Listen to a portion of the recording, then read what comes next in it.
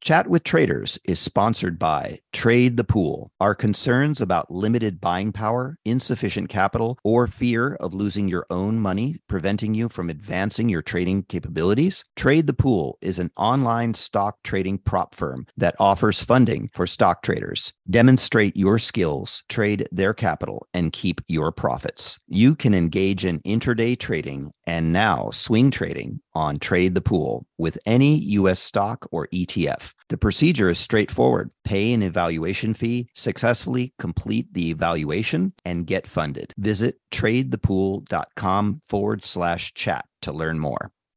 You've seen the headlines. Bonds are making a comeback. But if you've ever tried to invest in bonds, you know what a clunky, complicated, broken experience it can be. That's why at Public, they took fixed income and fixed it. Now you can find, evaluate, and buy thousands of bonds with an investing experience designed this century. Add fixed income to your portfolio with corporate, treasury, and municipal bonds. Go to public.com/bonds podcast to get started. This podcast is sponsored by Public. Full disclosures can be found at public.com/bonds.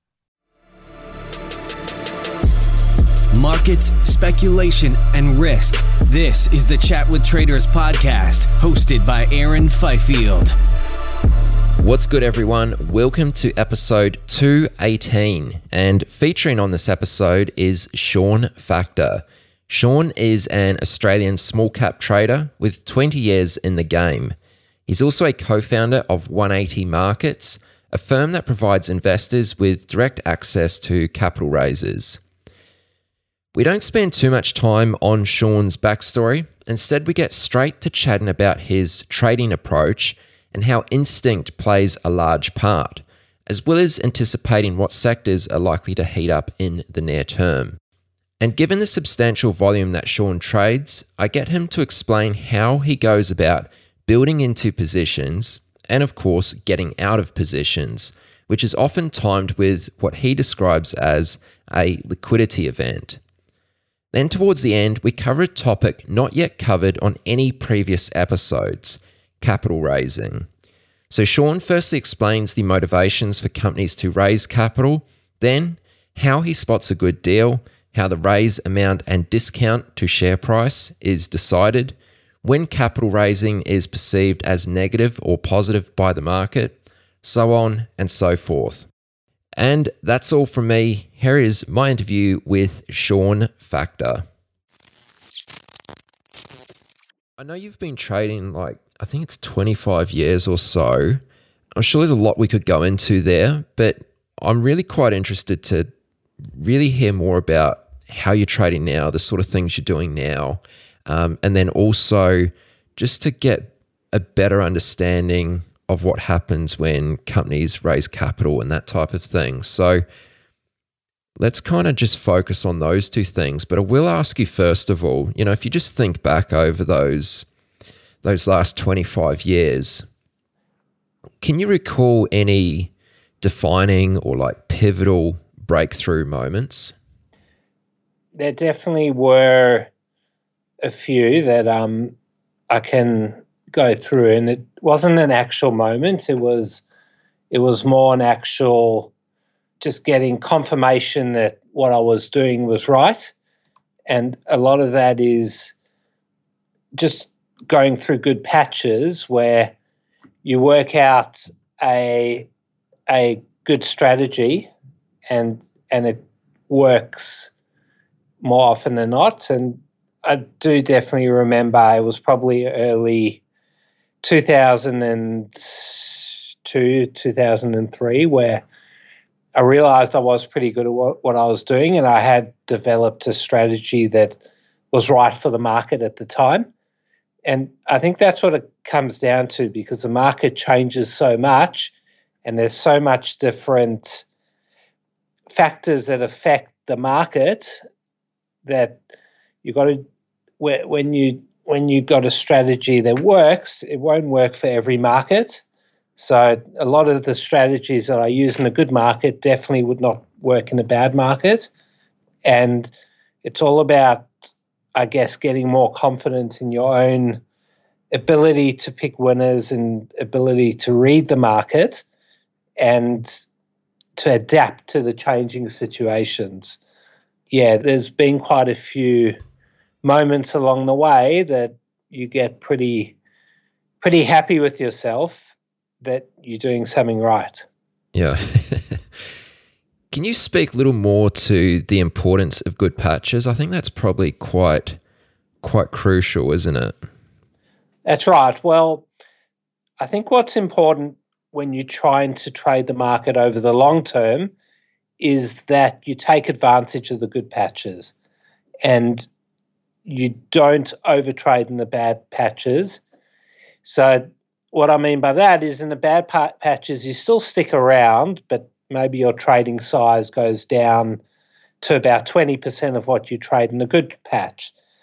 And the good patches are, look, I mean, at the end of the day, there's a lot of extraordinary good patches and extraordinary bad patches. But last year was an extraordinary good year for trading. And in a year like that, you just got to make hay while the sun's shining, and you've got to take advantage of the volumes and the liquidities. And I wouldn't say overtrade, but if you couldn't make money last year, then you're not going to make money in any sort of market, because last year we had a lot of people staying at home that weren't traders and became traders and just added so much more volume to the market that it really made trading easy. Normally in an average to good market, you have one hot sector, and that makes, that's where our market's great, because there's a lot of different sectors, and once you get investors scrambling over stocks in a certain sector, you can make good money. But last year we had so many different good sectors. I mean, some examples where I remember cannabis stocks just went nuts, but for about 2 or 3 weeks. And we had lithium stocks and just whatever. Crypto, it's a pity that there aren't a lot of crypto-listed stocks here, because there was a small patch when they all went nuts, but the ASX has seemed to tighten down on all that and has made it really hard. But it's just about finding the sectors that are hot. And last year we just had sector after sector just getting hot. And we had biotechs that everyone got excited about, and nickel stocks and vanadium and battery, and just whatever the market could find a theme in, it seemed to work. It was also a very forgiving market last year. Anything you were down on seemed to come back and you could still make money. Last year was rare. It's I think we're back to a normal market now where volumes have quietened down, and there aren't, at the moment there aren't really any hot sectors, but we're definitely in a very stable sort of environment now. Yeah, it was really upsetting that we didn't have more crypto blockchain related companies on the Australian market. I was quite envious of the US traders. Yeah, for someone like me who's only traded stocks, it's when you see the returns that some people made trading cryptos, they were, you add an extra 0 or 2 zeros onto the returns that we make here. So the ASX, unfortunately, delisted a lot of them, I'd say 18 months ago, and they just haven't been able to get the exposure here. So it is really unfortunate that there aren't crypto stocks around to get into here. Yeah. Now, a lot of your trading is concentrated to the small cap space. Has that always been the case? Yeah, pretty much. I'd say I started trading, I started in the tech boom, and that pretty much since then, all I've traded is of small caps, and occasionally I'll trade a mid cap. But in terms of getting bigger positions, they're all in small and micro caps. So I just feel like that's a sector I know pretty well. And if you switch over to mid caps, you're trading against a lot of algorithms and the computers really take over. So there is still a lot of that in small caps, but it's a whole different ballgame trading mid and large caps. So I've only focused on small caps. Occasionally I'll take mid cap placement, but most of it that'd just be for a short term trade, and it wouldn't be a big position. So it would probably just be more like a stag. The only time I'd, I guess, buy and hold when you get a hot tip from someone you trust. But even then, it's more going to be about the fundamentals. And as we know, fundamentals are more take into effect mid to long term. A lot of the trading that I'm doing is looking for short-term movements. And a lot of the times, unfortunately, or maybe even fortunately, fundamentals don't really matter in short-term trading. Okay, well, let's get into more of the nuts and bolts of it. So, talk a little bit about your strategy or some of the strategies or some of the ways in which you trade. I mean, just very straightforward. How do you decide what stocks to buy? Like, what are the key things you're looking for? So a lot of people often ask me that, and at the end of the day, I have an answer because it's my gut. You just get a gut feeling about watching stocks, and at the end of the day, I don't use complex charts. I'm using very easy price and volume and watching a lot of the same stocks, and I understand the way they trade. So a lot of it is my gut, but one of the biggest things that I've got to make sure and I'm confident in is that the volume is there, because I'm trading pretty big volumes, and you've got to make sure that it's not just easy to get in, but it's probably even easier to get out. So it's really, you've got to make sure that volumes don't dry up, and there's been volume around in the stock for a while.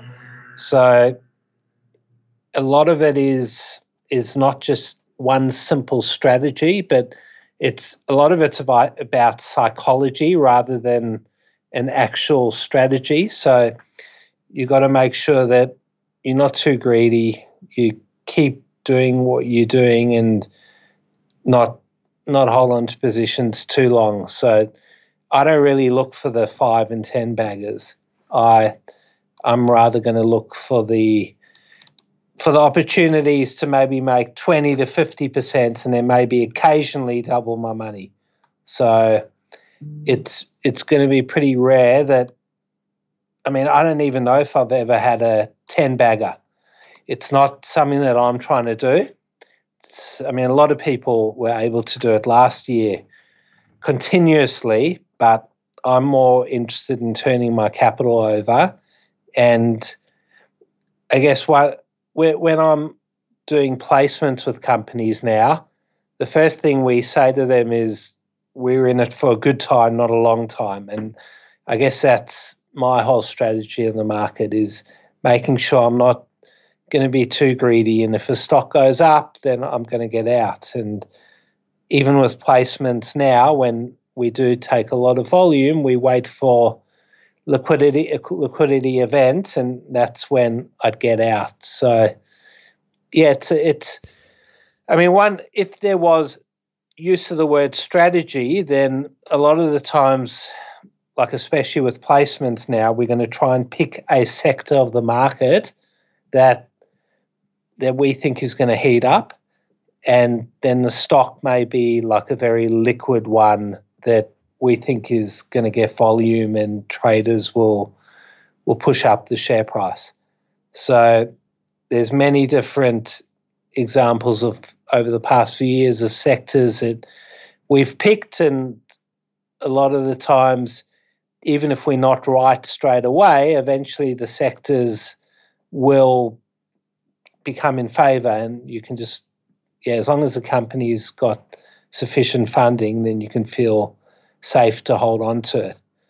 If I spin that question a little bit, maybe if we look at some of the, just a couple of the stocks that you currently hold in your portfolio, like could you just go through, the reasons why you hold those? Yeah, so pretty much what I said before, it's about trying to find stocks that a lot of the times I'll go into big positions, let's say through a placement, and it's not while the stocks are hot. It's more getting in maybe at a lower point, just having a view that the stocks in the sector that's going to heat up. Those are more the ones I hold rather than trade. I guess that I'm always looking at sectors that have been hot recently and what caused them to be hot in the past and what's going to be a catalyst to get it going again. So like when gold and silver stocks go through real up and down patches, and obviously when the gold price goes up, that causes a lot of liquidity and volume to come into the small and micro gold stocks, and you can make really good returns that way. But there's often things like making sure the company's well funded before, and it's not going to raise money along the way, because often the capital raise will be at a discounted price. So it can be pretty risky to hold just for the sector if you think that the company's not well funded. So yeah, a lot of the positions that I'm holding are mainly more fundamentally connected to sectors rather than company fundamentals. Right, that does make sense. What gives you an inkling that a sector may be about to heat up soon? It's hard because a lot of the times we won't get in when the sector's like completely dormant and when there's no enthusiasm around it, but it's more when I guess it just starts moving. So often there'll be quite a few stocks in the sector that start moving first, maybe the bigger ones, and then the smaller ones will follow on. So there's no set formula for saying, okay, I think that the sector's going to, like a lot of the times let's say you pick a commodity, let's say lithium, for example.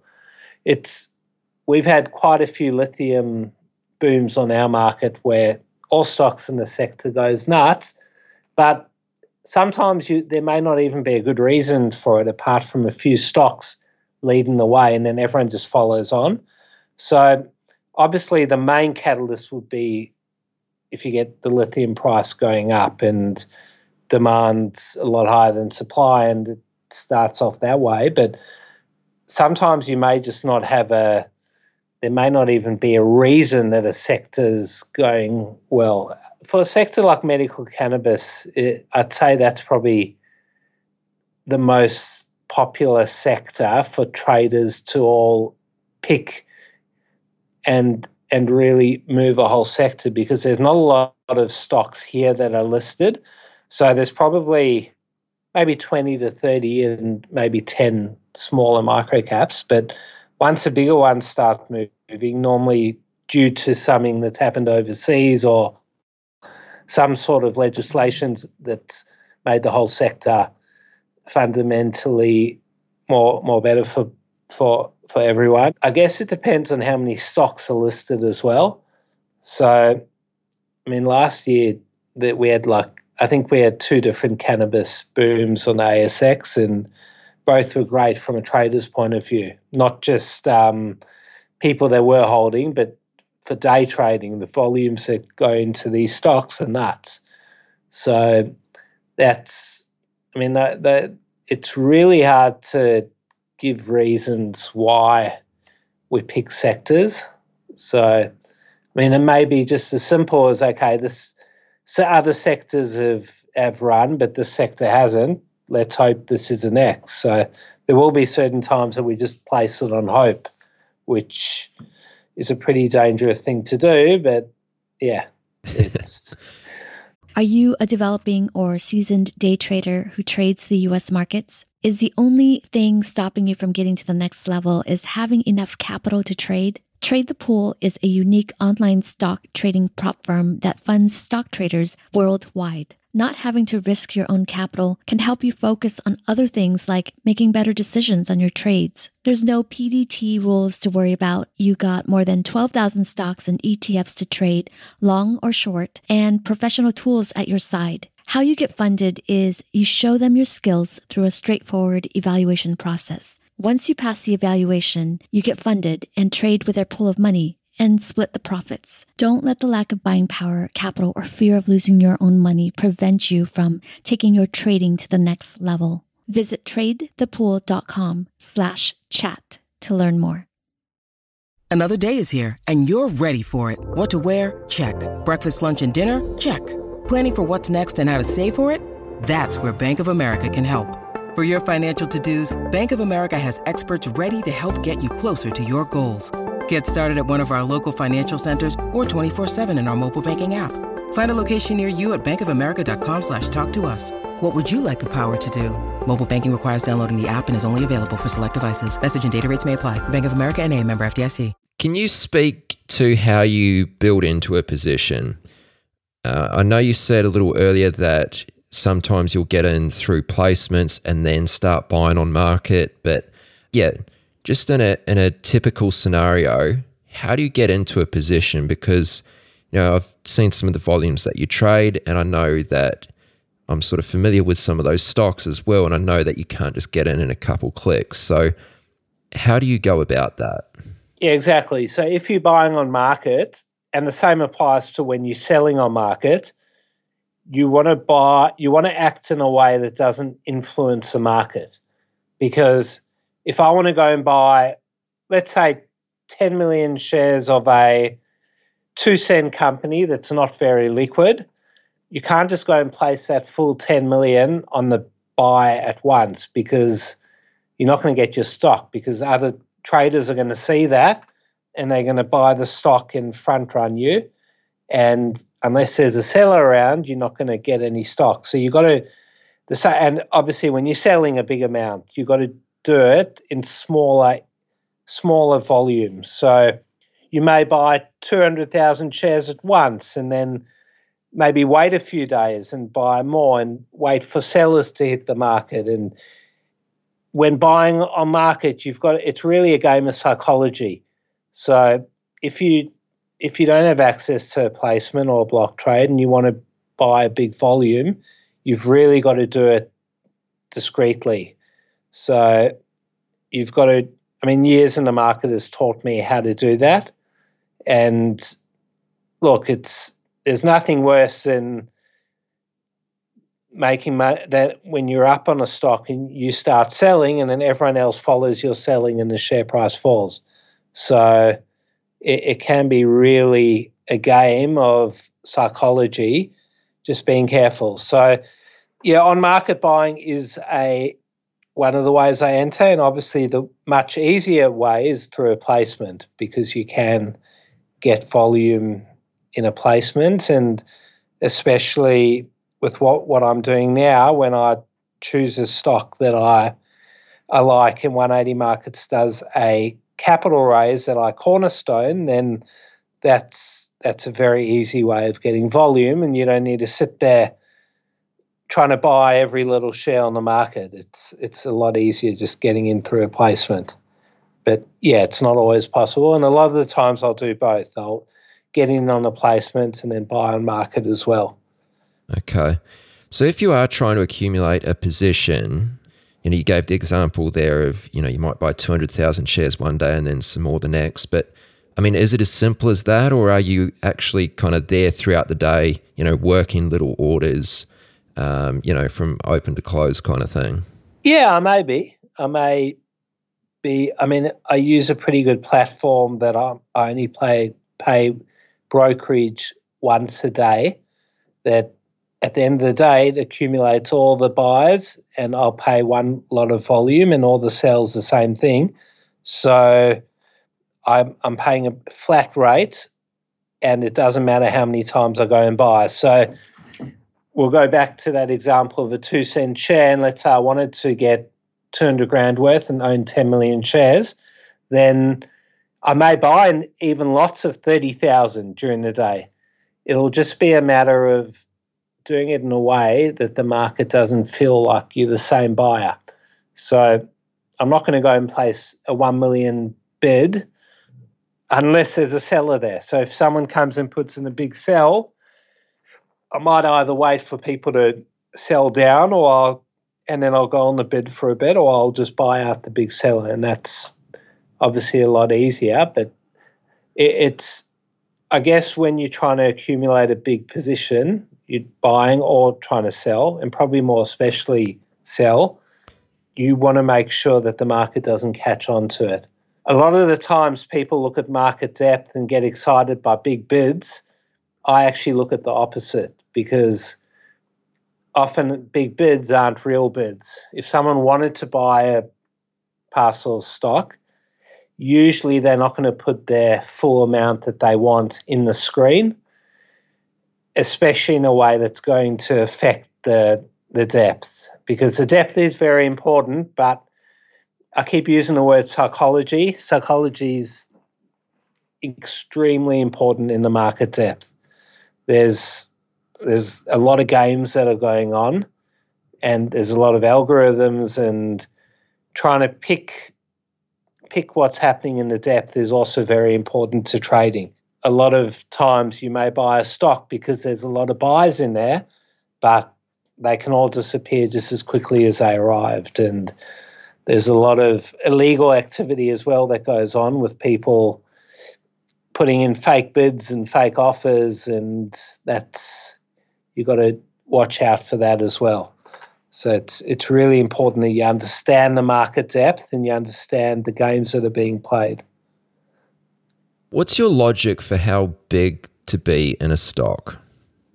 How big? Yeah. Well, how much I like it, I guess. I guess it's as simple as that.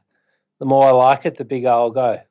I don't look at a portfolio balancing and I've got too much in one sector or too much in another. It's more how I like the stock, and I guess that'll determine it, and be that there's liquidity in there that if I change my mind, I can get out too. So I'll never go big into a stock with no liquidity, unless if I'm going to hold on for a while and I'm buying for a fundamental reason, which is pretty rare. It's fundamental of the company, rather than a sector. But to go big and hold long term, it's not what I'm doing. It's rather take the risk out of it and go shorter term. The market can just change too much over time. So how do you determine a point for where you're wrong on the trade?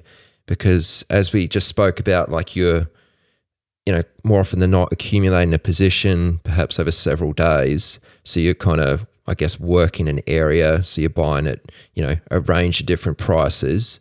Yeah. How do you determine which point you're wrong on the trade? Yeah, look, it's a pretty bad feeling when you have been buying and you think, okay, I've got too many now and I'm not actually that comfortable with the position.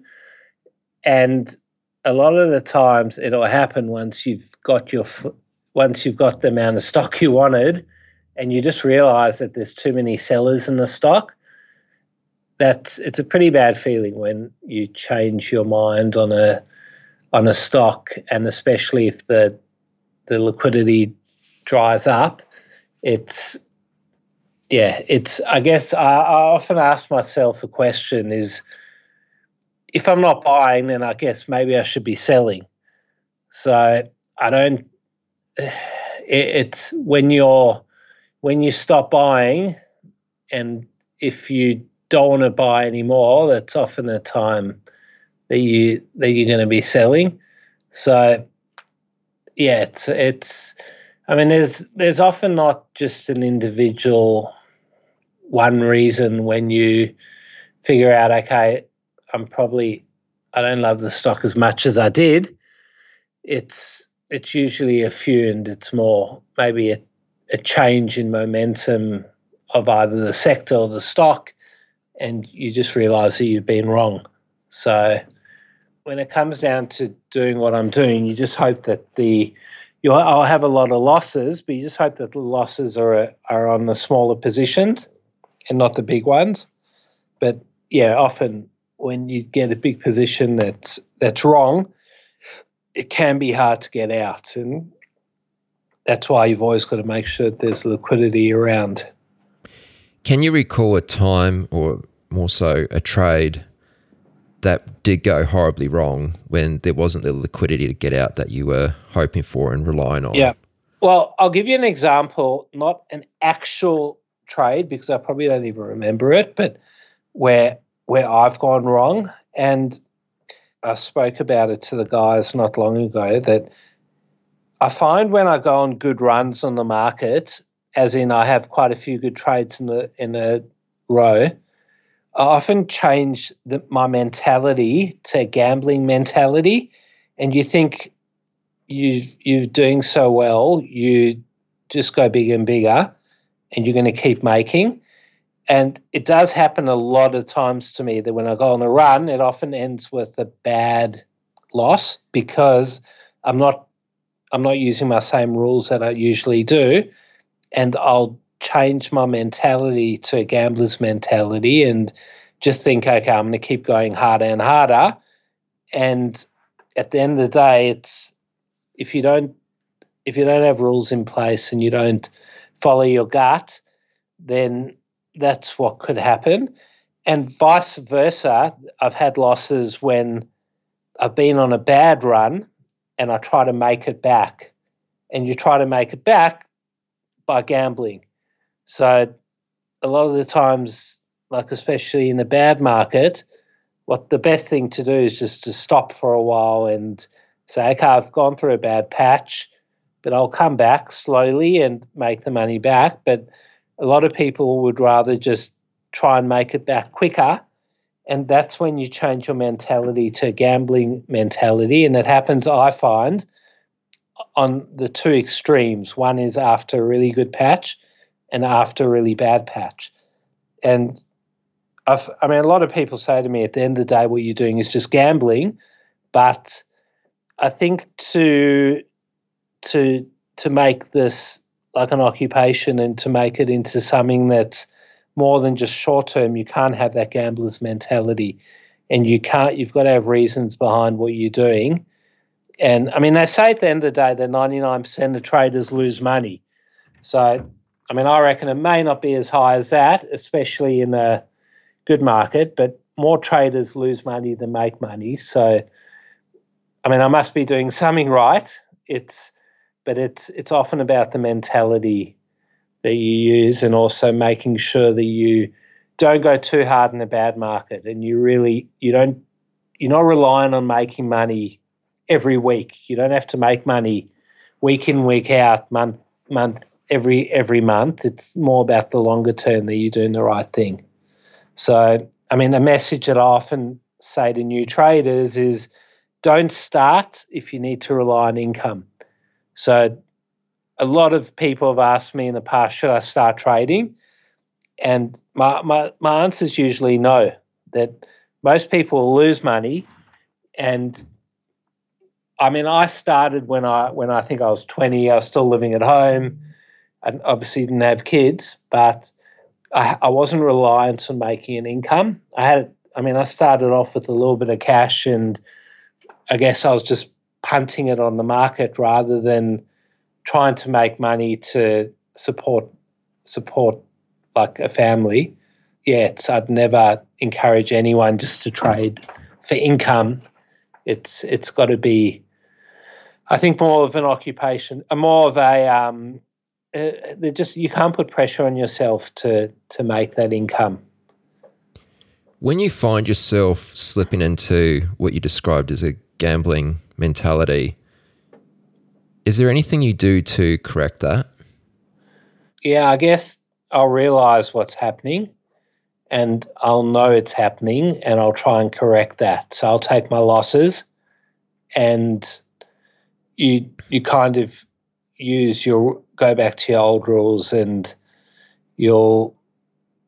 but I know when it's happening. That's the thing. Like a lot of the times, even when you're making a mistake, you'll sit there going, okay, I am going too big in the stock, but fuck it, I've done so well. Yeah, but I'll be like, okay, I've had such a good patch. Who cares? I'm just going to go even bigger. And I'll know in the back of my mind I'm doing the wrong thing. And, of course, on the other side, when I've had a bad patch and you're trying to make it back, I'll actually know that my mentality's changed. So I guess after you've had that extra loss and you know that, okay, what I'm doing is wrong, you'll just go back to going a lot smaller. And it is like a lot of it's like a casino. So a lot of it is going if you go bigger than what you normally go, then a lot of the times it's because you've taken that gambler's mentality. Look, you've got to have the capital to learn from your mistakes, especially when you do make them. Like I continuously make mistakes and I'm lucky that I can keep learning from them. But a lot of the times when you do make mistakes, you just got to take an extra zero off your trading size and just go a lot smaller and realize what you've done wrong and then come back and do the right things. So, I'd say that the most important thing is changing your size to back to a level that you can control it. Okay. Well, just let's say we're in a neutral period, things are going reasonably well. How have you come to trade the size you trade? Has it just been a natural progression over the last 25 years, or is it something that you've been very deliberate in how you've sized up? Well, it's something that gradually happens over time, I guess, because the more cash you got to play with, the bigger size you can go. So if someone's trading with $1 million, for example, they're not going to put $1,000 in each stock because it's going to mean nothing to them. So it's more about the amount of cash, I guess, that you're using. So obviously when I started, I was a lot smaller, and over the years I've been able to go bigger because I have made a little bit of money along the way, and it's more just making sure that you, I guess, are comfortable with the size that you're going, and that a lot of people, when they ask, should I start up, I'll tell them start up very, very small. Don't paper trade because that'll mean nothing. So the example I said before, if you got let's say you got $100,000 and you got $100 a trade, there's no point because you're not going to learn. You've got to trade with a bit that's going to affect your, like paper trading is a completely different mindset. So I guess the size just depends on how much you're using and how much you want to put into each stock. Like I don't like to own 50. I don't want to own 50 stocks at once. I'd rather own 10 or 15. I know a lot of people that would rather trade and put maybe 2 or 3% in each stock and have more exposure. I would rather have maybe 10% in the stock or larger percentage and own a bigger amount to make it meaningful when you make and lose money. Yeah. How long do you expect to hold a position? Now, I know obviously this varies greatly, but are you looking to build into a position over a couple of days, hold it for a couple of weeks, and then sort of start to unload that? Or is it shorter than that, longer? What's your kind of time frame? So every time I'm getting into a stock, there may be a different reason, and I don't have a certain time period. So I may do some day trades where obviously I'm not going to hold overnight because there's a lot of volume in the stock and risk is and there's risk holding overnight. So let's say I do 10% of my trades are day trades and I'm going to get out the same day. Then a lot of the times I'll punt stocks that are moving during the day and hold overnight, but I'll get out the next day. Then there's stocks that I like and that I'm going to accumulate maybe for a week. But then there's my bigger positions are ones that I'm looking to get in, and I like to say for a good time, not a long time. So if we're doing a placement here that I'm looking to take a big amount of, I'm obviously not looking to flip it straight away because A, I've got a lot of volume, so that's going to affect the price, and B, my investors won't keep bidding with 180 if we keep doing that. So a lot of the times we'll buy a stock, a big position, but wait for a catalyst that we think is going to come and that's going to cause liquidity, and that's when we get out. So obviously, if that happens sooner rather than later, it's better because then you can move on. But sometimes I'll hold on to positions for 6 to 12 months, which is not ideal. But if I have to, then I will. And there's usually pretty good reason why I'm doing it. And there's a lot of the times I would have done my, research into the company. And a lot of the times I'll enter through a placement and I'll know that the company is fully funded and they're not going to do another placement.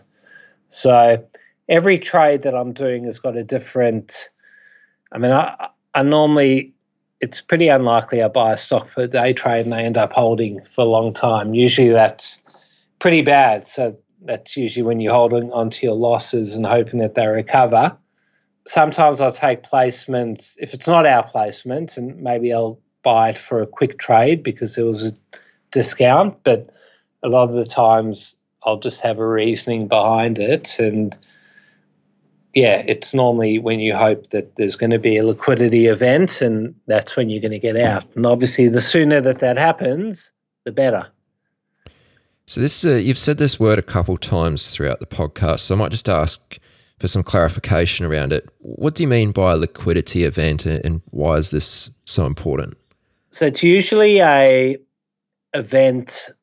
It can be an announcement by the company. So let's say that the company is a biotech and it's doing a trial, and they announce that they're starting phase 2 trials, and it's going to be an event that either they announce the commencement or they announce results, or it's a mining company that's waiting on a certain approval or something. It's normally going to bring volume into the stock, and it's normally an announcement by the company that's going to be, hopefully favourable and bring volume in, and that's an easy way to sell. But a lot of the times it may just be a general market factor that causes volume in the stock. So let's say last year with the cannabis companies, everyone was waiting on a certain legislation to come through. I can't remember what it was, but when it came through, all the companies went nuts and there was heaps of volume. So a lot of the times I'm buying knowing that there's going to be some sort of event or events, multiple events, that the company is going to announce results, and that usually brings volume into the stocks. So there may not even be an event that causes volume. It may just be other stocks in the sector going hot and liquidity comes in and it's easy to sell out. So it's usually when there's a lot of volume, that's a time when you've got to go against the market and sell out. Just one more question before we move off strategy-related topic, because there's some questions I, of course, want to ask you around placements and raising capital. How do you adjust your trading during periods where there seems to be less opportunity in the market? And I think, the current environment is very much like that. Yep. So, speaking about the current environment, it is a very normal sort of market at the moment. I think it's not too hot. There's normal volumes. There's still runners. There's a lot of green. There's a lot of red. It's a stock picking environment that you can do really well in. But how do you adjust? I guess it's just about picking through, I guess, where the volume is and making sure you're not overexposed in sectors that go out of favour. I guess adjusting to different environments can be really hard, because I remember maybe about 4 or 5 years ago, we went through a massive cobalt boom, and I was trading a lot of Shells back then. Shell's basically a company that's got nothing and has got a very cheap enterprise value, and you hope that people are going to put in new exciting assets into the company. So we had a cobalt boom recently, and I was buying a lot of stocks that they were putting cobalt in, but all of a sudden the boom ended and you left holding big positions of stocks that are not in favour, and you just got to, you either got to wait it out or you got to sell. And a lot of the times you just got to take your losses and move on, because the sector has gone out of favour or the market has turned. So you really got to make sure that you're not overexposed to sectors that are out of favour. And a lot of the times you just got to take your losses and move on. So, yeah, and that's the hardest part of trading.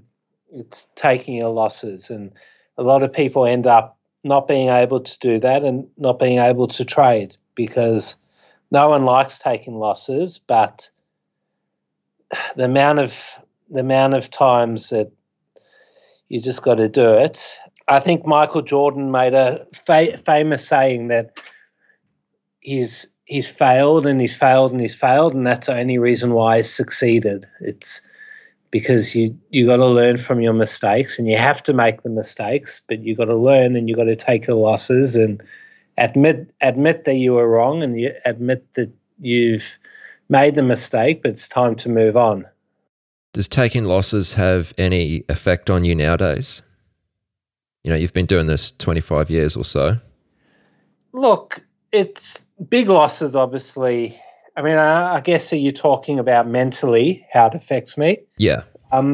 Look, obviously, after a hard day, I like hitting the bottle, like a lot of people do, and but a lot of the time that's not from losses; it's more from frustration.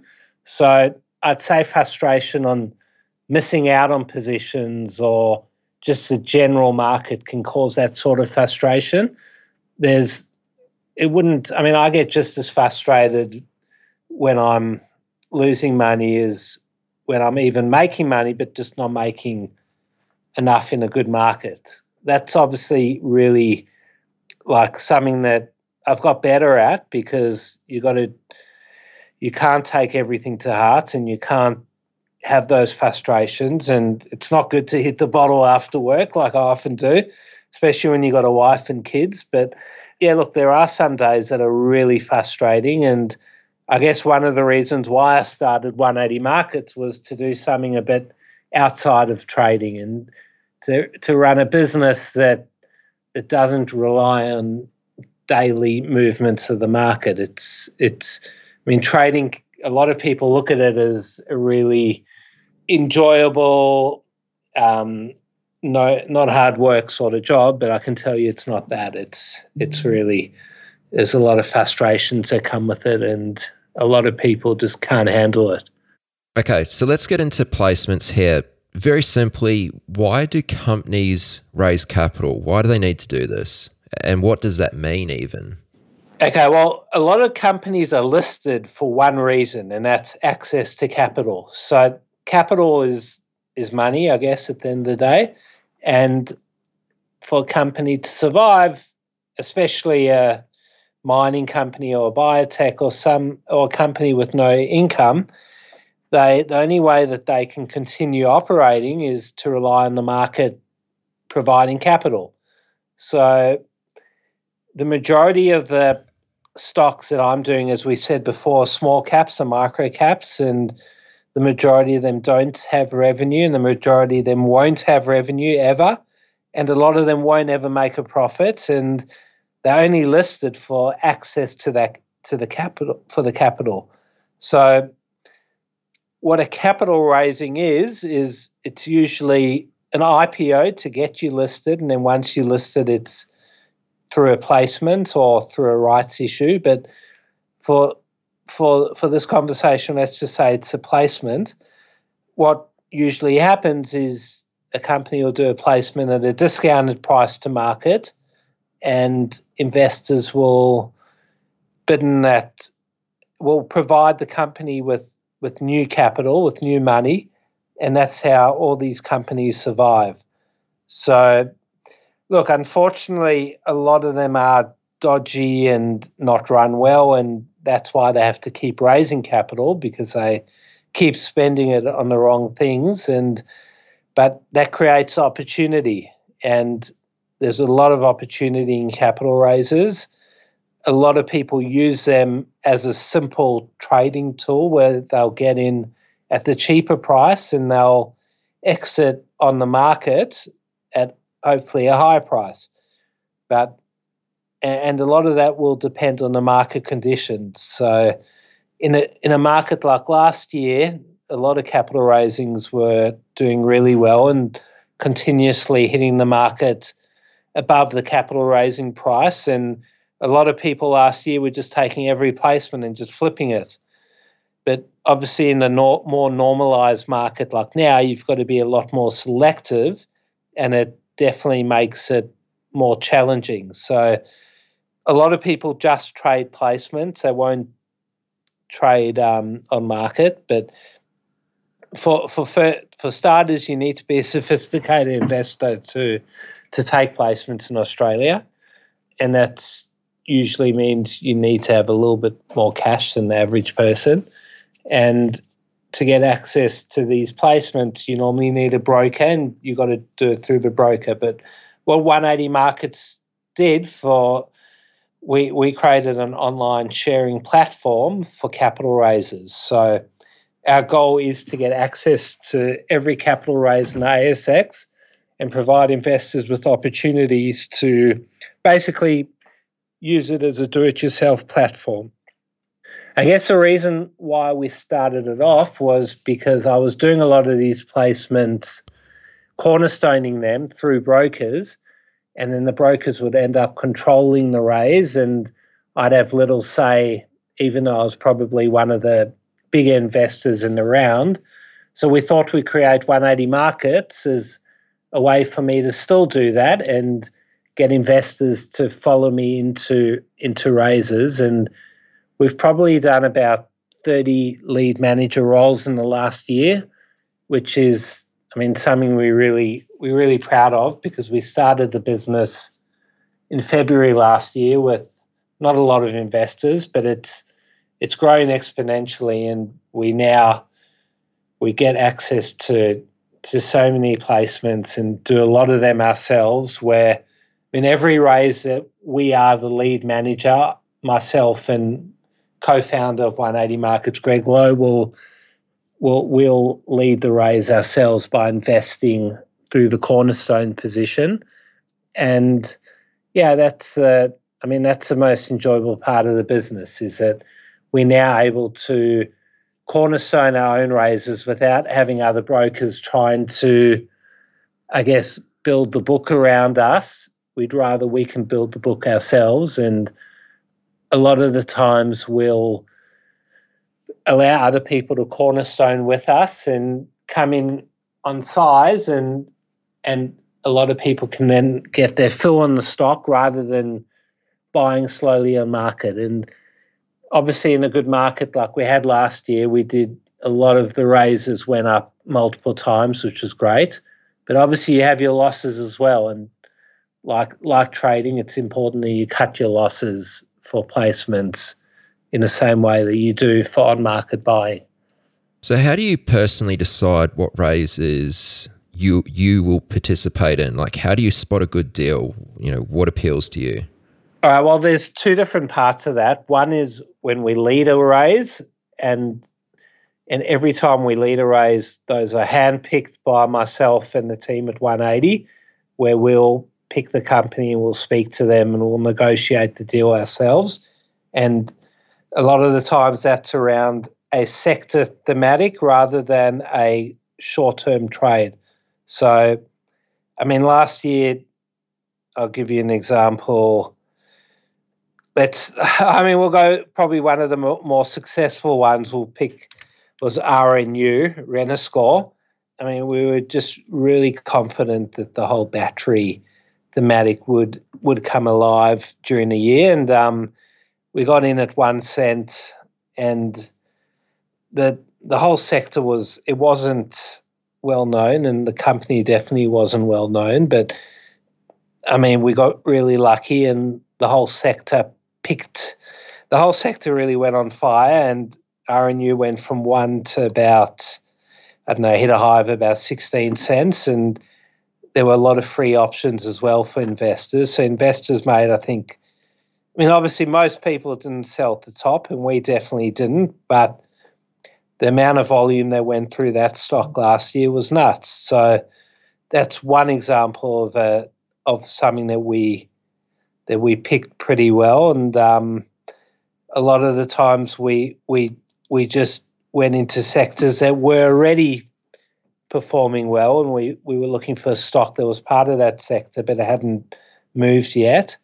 And that's, I guess, what we were looking for our own investments.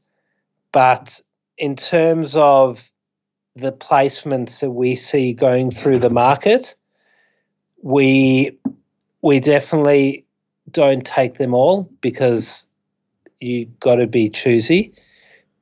We probably take, when I say we, it's myself and Greg, probably 10 to 15% of capital raises that go through 180 markets. And yeah, you just got to be really comfortable. You know the brokers, you know what the price is, what the discount, if there are options involved, and how well you know the company as well. So, well, how is it decided how much to raise, and I guess how many shares to issue, and at what price? Like, how much of a discount?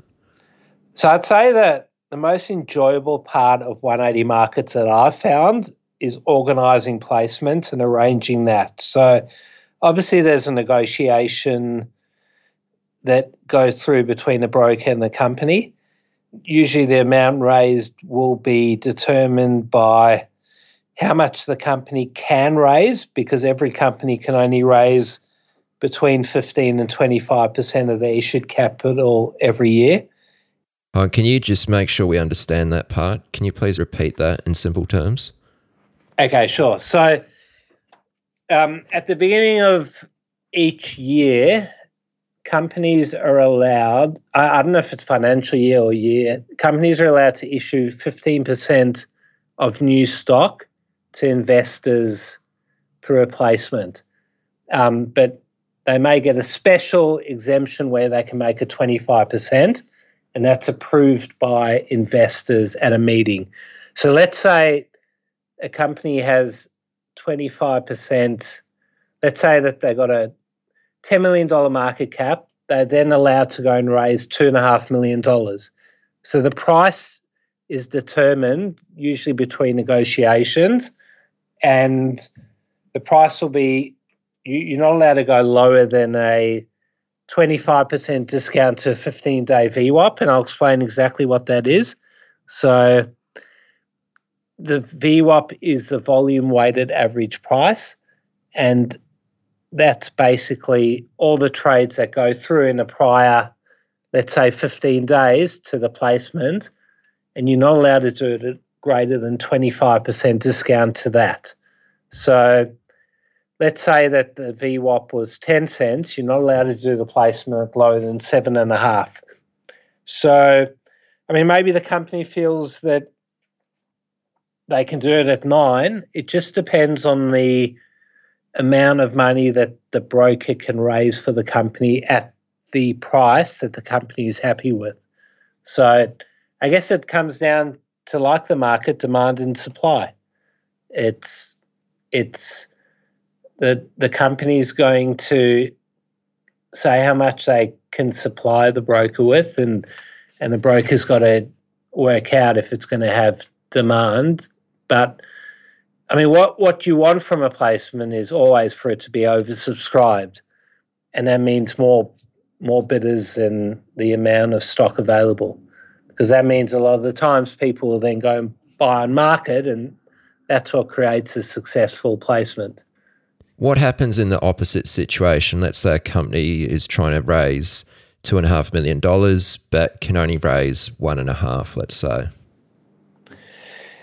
Look, so what you've got to do as the lead manager or the broker handling the placement, you've got to go out and promote it with a minimum and a maximum amount that will be raised. So let's just use an example of a placement. When we just recently raised money for Briar, BYH is the code. So we went out telling the market that we're going to raise between, can't remember, I think it was between 1.5 and 2.5 million. But we only did that once we were 100% confident. We didn't want to go out to the market, and you never want to start a raise when you are not confident at all that you can raise the money, because it's a terrible look for not only the company but for the broker as well. It probably happens in, let's say, an average market like this, maybe 2% of the times we've seen it happen, and what eventually happens is the company raises a lot less at a lot lower price. I've got an example, but I don't want to give it because it's probably not a good look for the brokers that handle a raise, but I'll give just the pricing, for example. Like a company recently tried to raise money at 27 cents. They wanted to raise 30 million, but they went out to market and they promoted it that way. And obviously they would have been a bit confident before they were going to do it, but they fell way short, and the raising had to be lowered to, I think, 5 million at 20 cents. So that was terrible for the share price. It wasn't a good look for the brokers, and it happens, but it's when we go out and approach a company about raising capital, we'll always be confident, I guess, because we're cornerstoning that others will follow us in and we'll have enough demand. But it definitely can happen where you fall short and you just got to lower the price, but it's a terrible look for all those involved. Okay.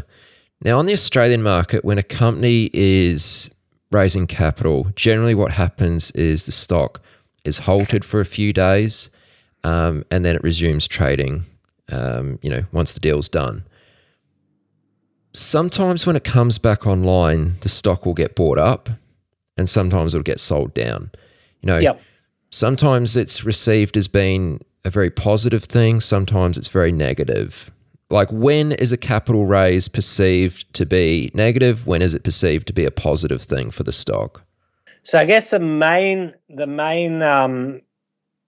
reason will be if it's oversubscribed and how many times. So let's say a company goes to raise money and it gets exactly what it wanted in bids, but there's no leftover buying, then it's usually a bad thing, because there's not going to be that extra support that comes into the market afterwards. But if it's, say, 3 or 4 times or even 10 times oversubscribed and you couldn't get stock in the placement, then that's usually a reason why people will buy it. But probably just as important is who's the broker that's raising the money and what's their track record. So a lot of brokers go through patches on the market that they're seen as being, at least they tell people that they're the best out there, and it gets to their head. And a lot of people like certain brokers and have seen the raises that they've done in the past have all been successful, and then people will go and buy those stocks on the market after. Usually when you can't get in on a placement, it's normally when people go and buy on market. A lot of the times it'll depend on the price as well and how big the discount is. So in an average market, a lot of the times the placement price will come straight back down to the placement price, and you can't make quick money trying to trade the stock.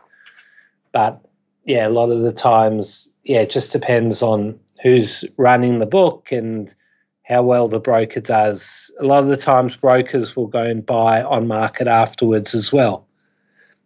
So, I mean, that's something that we try and do on our lead managed deals. We like to try and support the stock.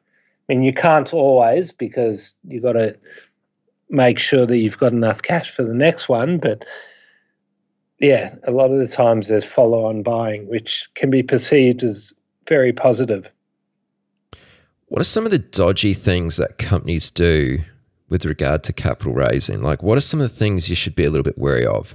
I mean, it seems to happen all the time that a company will raise capital shortly after their share price has increased.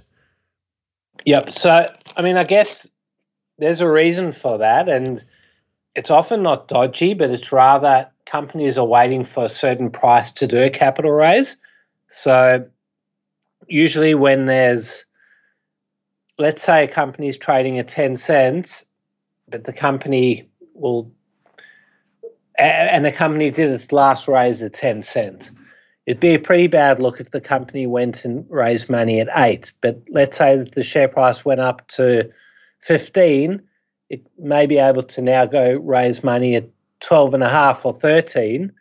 And if you don't need the cash, you're not going to raise money when the price is down. You're going to raise money when the price is up.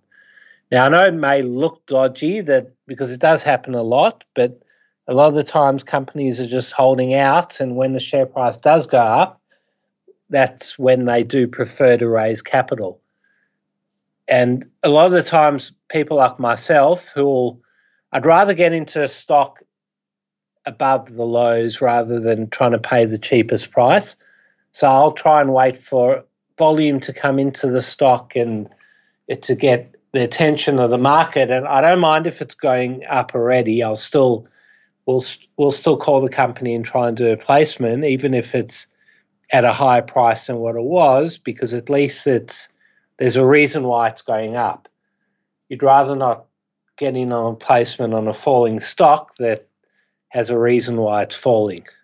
But in terms of dodgy things, look, there's a lot of dodgy stuff that happens behind the scenes with different brokers, and a lot of brokers will only do placements if they only paid a certain amount, and they're given retainers and they given free options, and there's a lot of going back and forth that happens. I mean, it's not all dodgy, but there's a lot of greedy people out there that will only do placements if they're getting high fees and high options, and unfortunately a lot of companies fall for that. But yeah, I think for me there's one thing that I think is dodgy, and look, some people may get it. Hopefully people won't take this the wrong way, but I don't like it when a director has a corporate advisory firm that raises money for the company and gets paid a fee as well, because they're a director. They're meant to be helping the company raise money. They shouldn't be paying themselves a fee to raise the money. So in capital raisings, that's the one dodgy thing that I see, and the ASX allow it. I don't know why, but it shouldn't be allowed.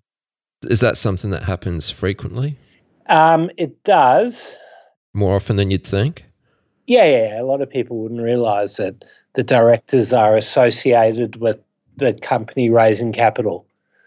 And then they end up paying themselves intercompany transactions, and yeah, I'd stay away from those. Okay. All right, Sean, let's call this a wrap. If someone wants to find out more about you, where's the best place to go? Well, I'd say just check out our website, www.180markets.com.au. You can send us an email at info@180markets.com.au. And if you want to just ask me a question, just send me an email at sean@180markets.com.au. Happy to answer questions and happy to chat again. Okay. And you personally, are you on any socials, Twitter, etc.? 180 Markets is. Myself, I'm on Hot Copper, but I don't really use it. Okay. I don't like all the Twitter and Hot Copper have got a bit too popular in my opinion. People are just using it for ramping of stocks, and there's a lot of bitching going back and forth between people, which is pretty bad, and people getting big heads. And I think people who make money should keep it to themselves, not go and promote themselves all over Twitter and Hot Copper and all that. So, I'll just go on there just to read what's happening. I can appreciate that. All right, Sean, well, thank you very much for your time. It's been really great to speak with you, learned a lot, and maybe we can do it again sometime. Awesome. Thanks a lot. I appreciate it. You've reached the end of this episode of Chat with Traders, but rest assured there are more episodes loaded with real market insight and zero hype on the way soon. So to stay updated with each great new release, subscribe to the podcast in iTunes, and we'd love it if you'd leave a rating and review. We'll catch you next time on Chat with Traders.